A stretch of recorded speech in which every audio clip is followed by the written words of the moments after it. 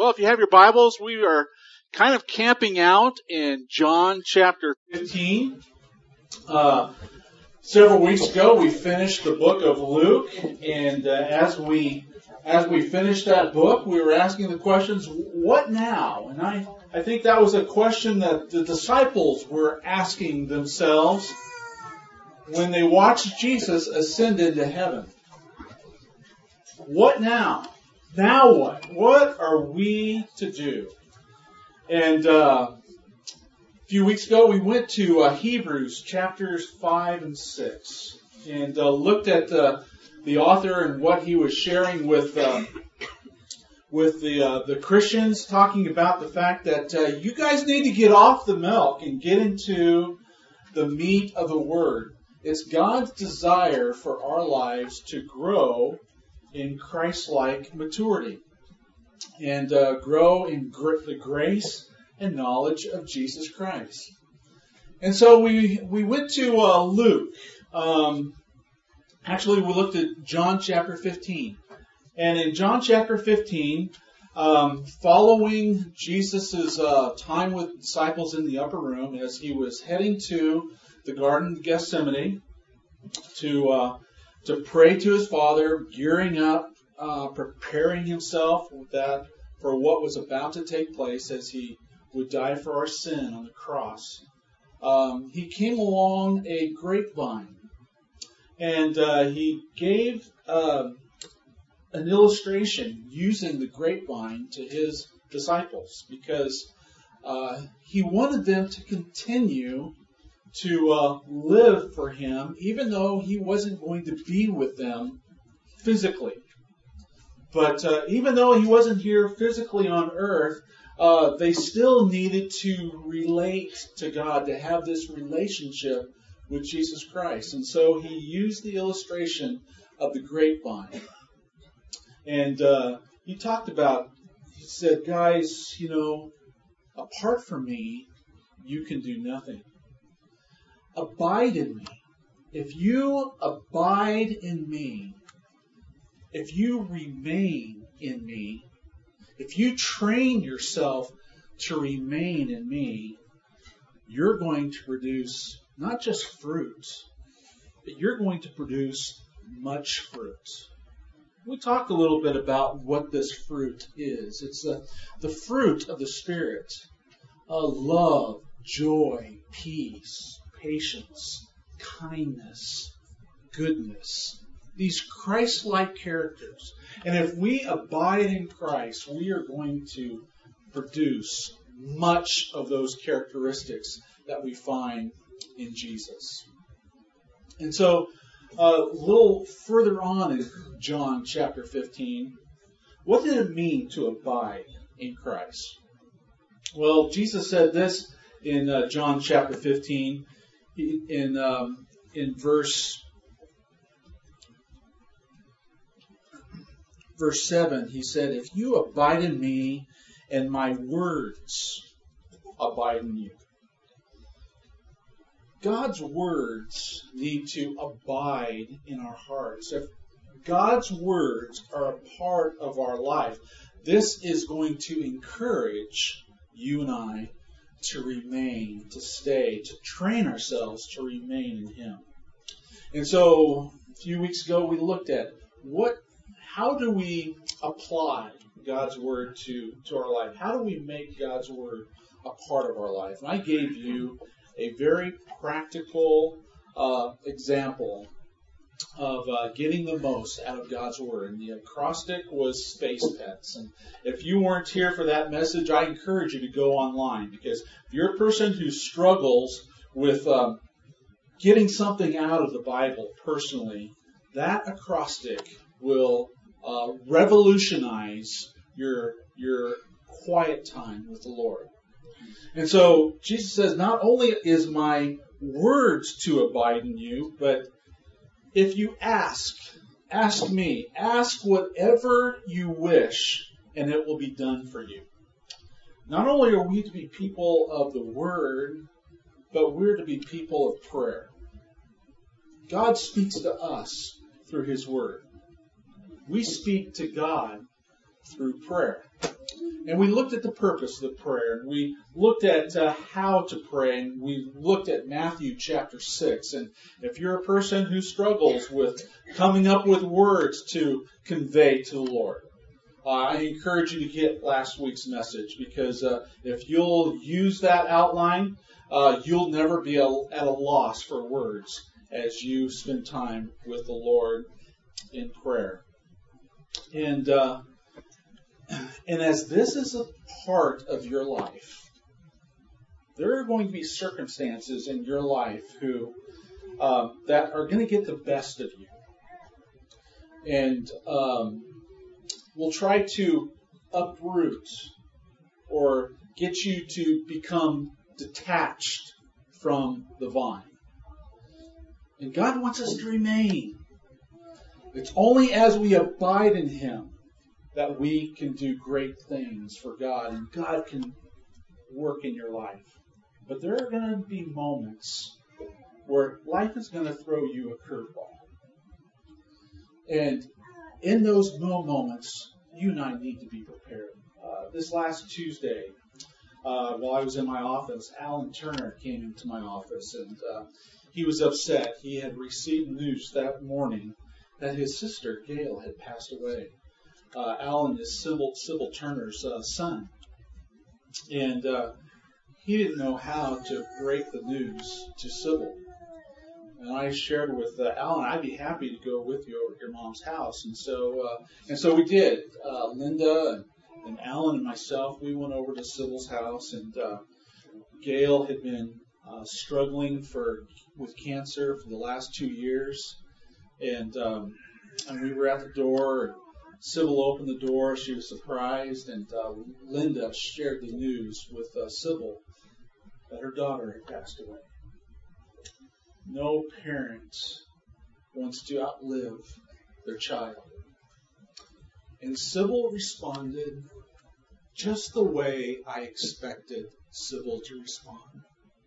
She started praying out loud, praising her God and Father, thanking the Lord for the relationship that she had had 67 years with her daughter Gail, and the fact that Gail knew the Lord Jesus Christ, and Gail was delivered from this bondage of sin and death, and had experienced the ultimate victory. So with tears in her eyes, she was able to praise the Lord. She reflects the character, the nature of Jesus Christ. She is a perfect example of someone who abides in Christ. Because when life happens, God wants you and I to be prepared for the inevitable and continue to remain. And so we must train ourselves to remain. And there's one last area that I want to share with you this morning. And don't panic, we're not going to get through this whole outline this morning. Okay, we don't have time. So this will be part one of a two-part message. But what's the third area that is going to encourage us to remain, to abide in Christ? Look at John chapter 15. We're going to begin with verse 9. Jesus says, "As the Father has loved me, so I have loved you. Abide in my love. If you keep my commandments, you will abide in my love, just as I have kept my Father's commandments and abide in his love. These things I have spoken to you, that my joy may be in you, and that your joy may be full.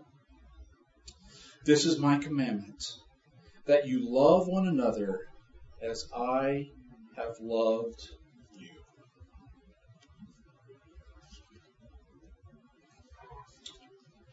What matters most to God? You might say faith. And if you say faith, you're absolutely correct. Hebrews chapter 11 verse says, without faith, it is impossible to please God. But look at this next verse in Galatians chapter 5, verse 6. Paul says this to the Galatian church. He says this, "For in Christ Jesus neither circumcision nor uncircumcision counts for anything, but only faith working through love." Faith working through love. What matters most to God in life is a faith that's working itself out in love, showing that our faith is showing love to other people. This is the most important thing in life. Someone asked Jesus, what is the most important commandment? Jesus said, love God and love people. If our faith isn't working itself out in loving other people, our faith is meaningless. Paul knew that this was so important that he wrote a whole chapter on love in 1 Corinthians chapter 13. Look at 1 Corinthians chapter 13 for a moment.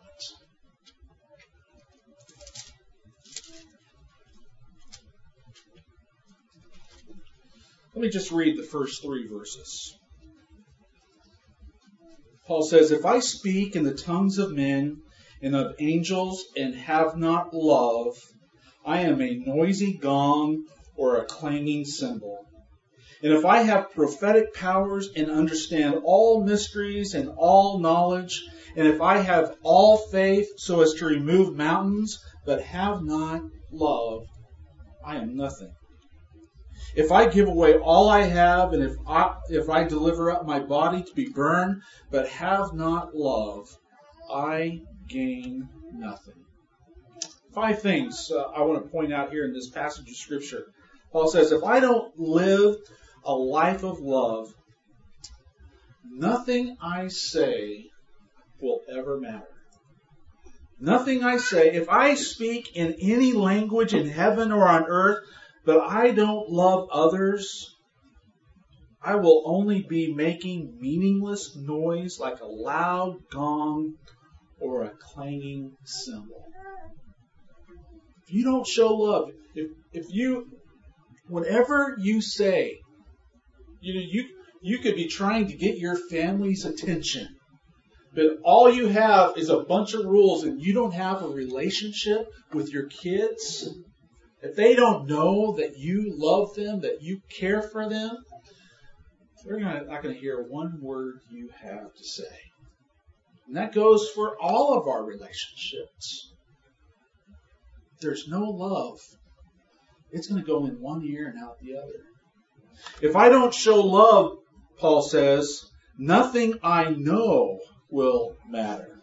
Verse 2 says, I may have the gift of prophecy. I may understand all the secret things of God. I may have all knowledge. But if I do not have love, then I am nothing. You could be sitting under the finest Bible study teacher. You may know the book from Genesis to Revelation. You may have gone to the finest seminary. You have a great grasp of this word, this book. But Paul says if you don't have love, all of that matters not one bit. Third thing Paul says, if I don't have love in my life, nothing I believe will matter.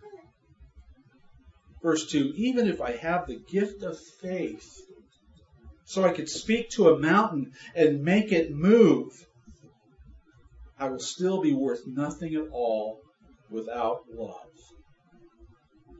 It takes more than belief to please God. It requires love for other people. Fourth thing Paul says, verse 3, if I don't live a life of love, nothing I give will matter. if I give everything I have to the poor, even sacrifice my body, in other words, become a martyr in sacrificial giving, but I don't love others,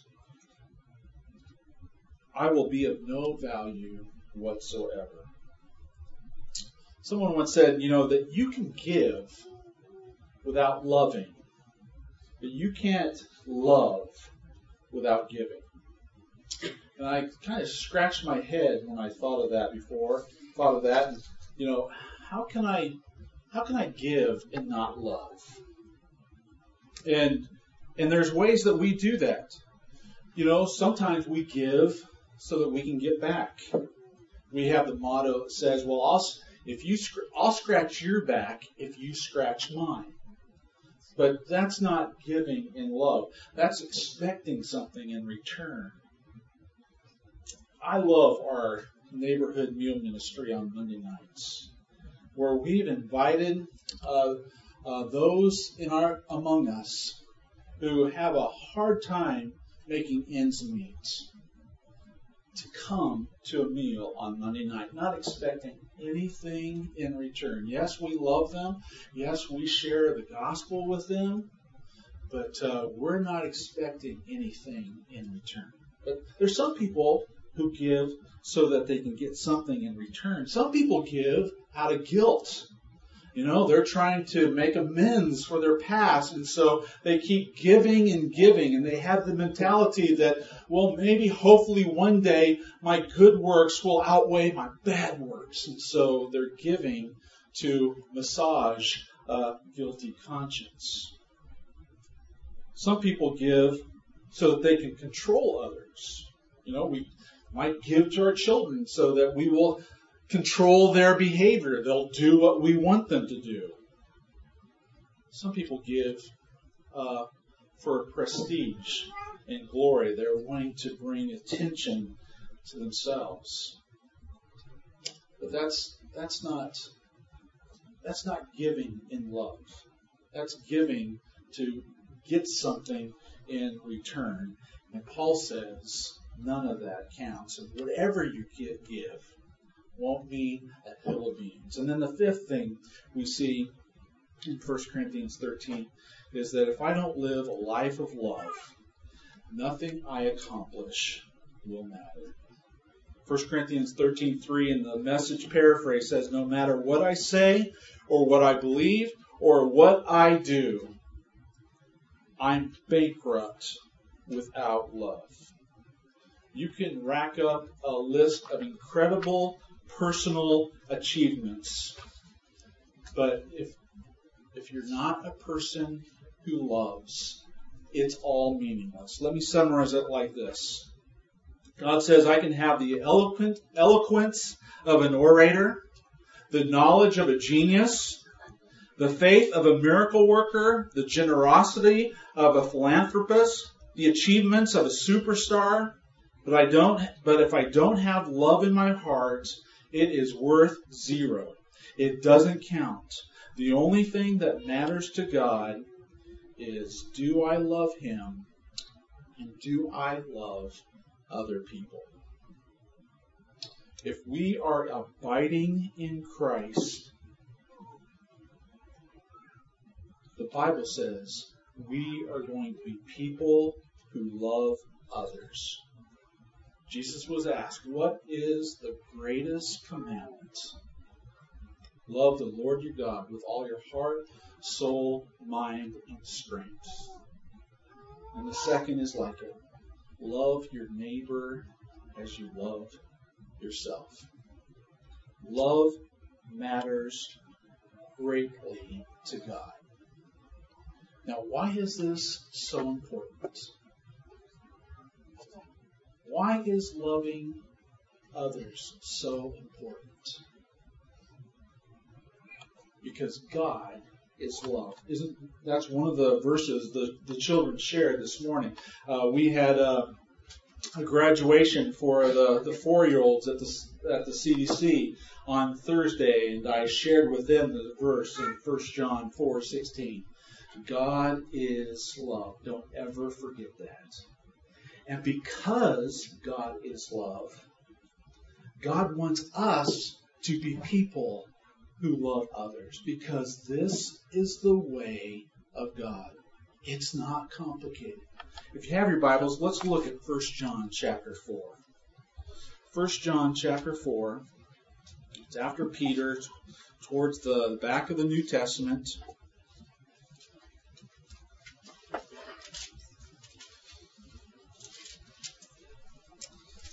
Beginning with verse 13.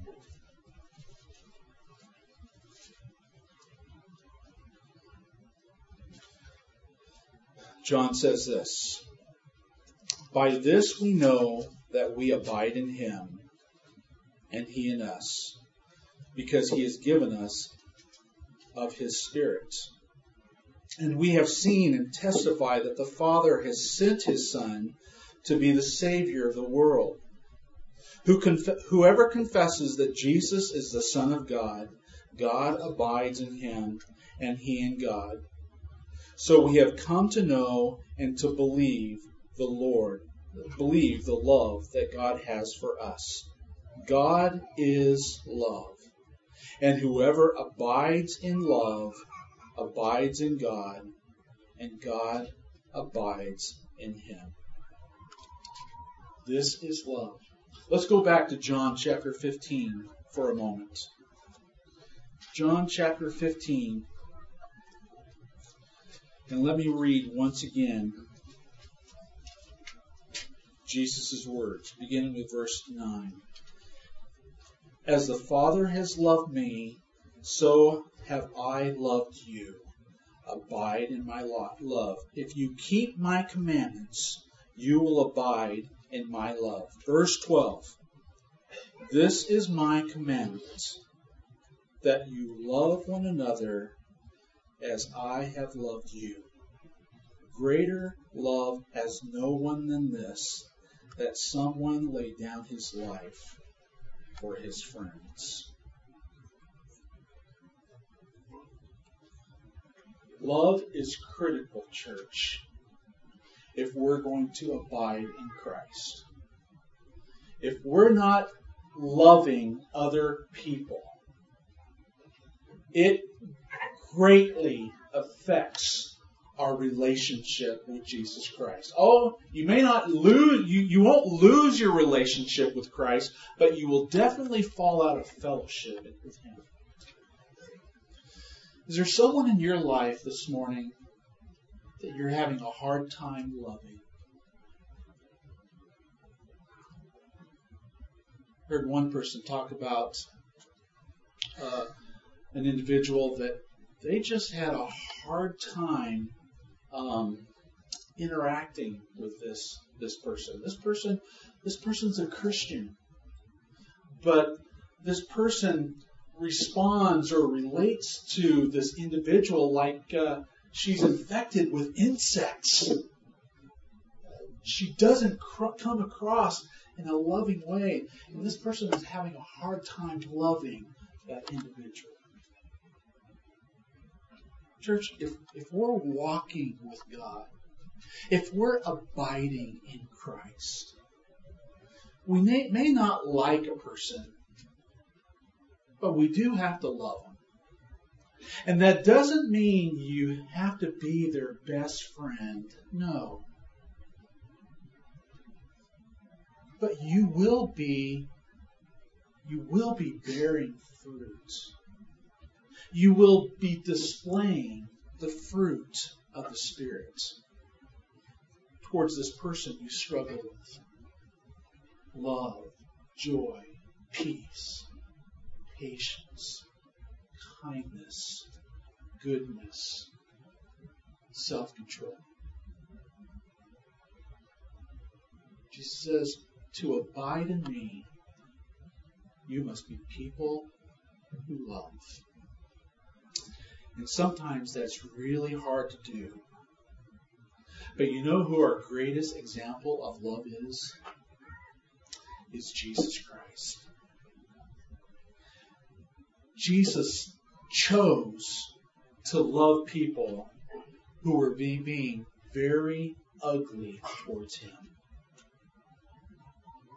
And as a church, And there are Christians around the world, there are Christians in dangerous places of the world today whom God is telling you need to love your enemy.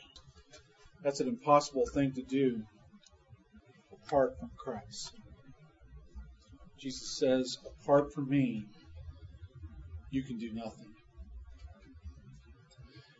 And the only person that gives us the ability to love like that is Jesus. The heart of man, the heart of your enemy, the heart of the person that you're having a hard time loving, their heart's not going to be changed through you ignoring them or being un-Christ-like. What will change their hearts is you loving them unconditionally. And you can't do that in the flesh.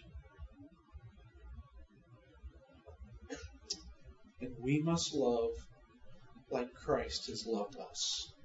Loves us. He's forgiven us of a whole lot. And we must have that same unforgiving nature, attitude towards those that we have a hard time loving.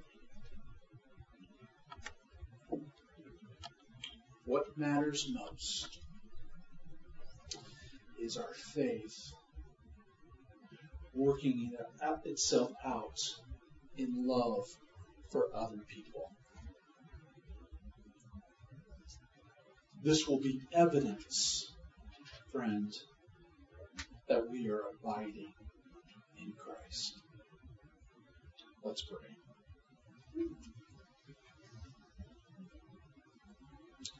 Is this message hitting home with you this? Is there someone in your life that you just can't stand? And you have a hard time being around? God wants to help you love this person. You can't do it yourself. Would you ask God to help? God, help. God, ask God to bear much fruit in your life to love this other person.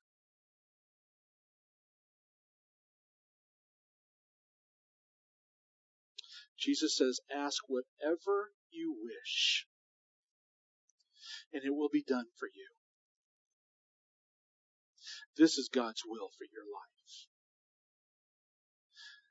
God wants to produce that fruit in your life and in my life.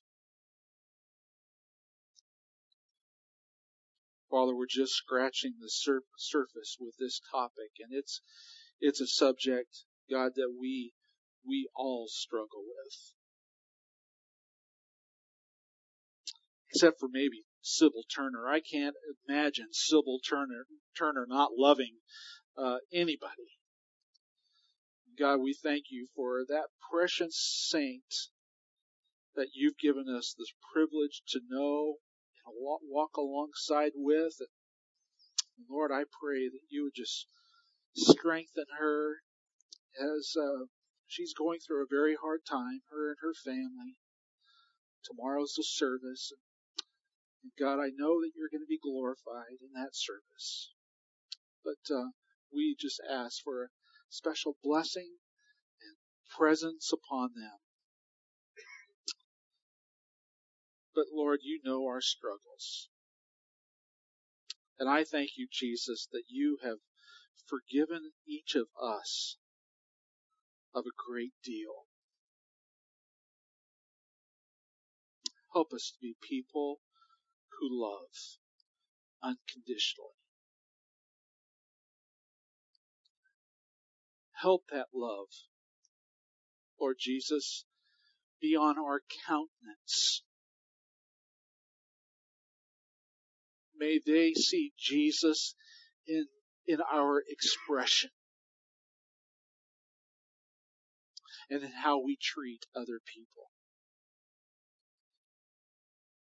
Jesus, you say that your people are going to know that we belong to you because of our love for one another. Help us, Lord, in this very important part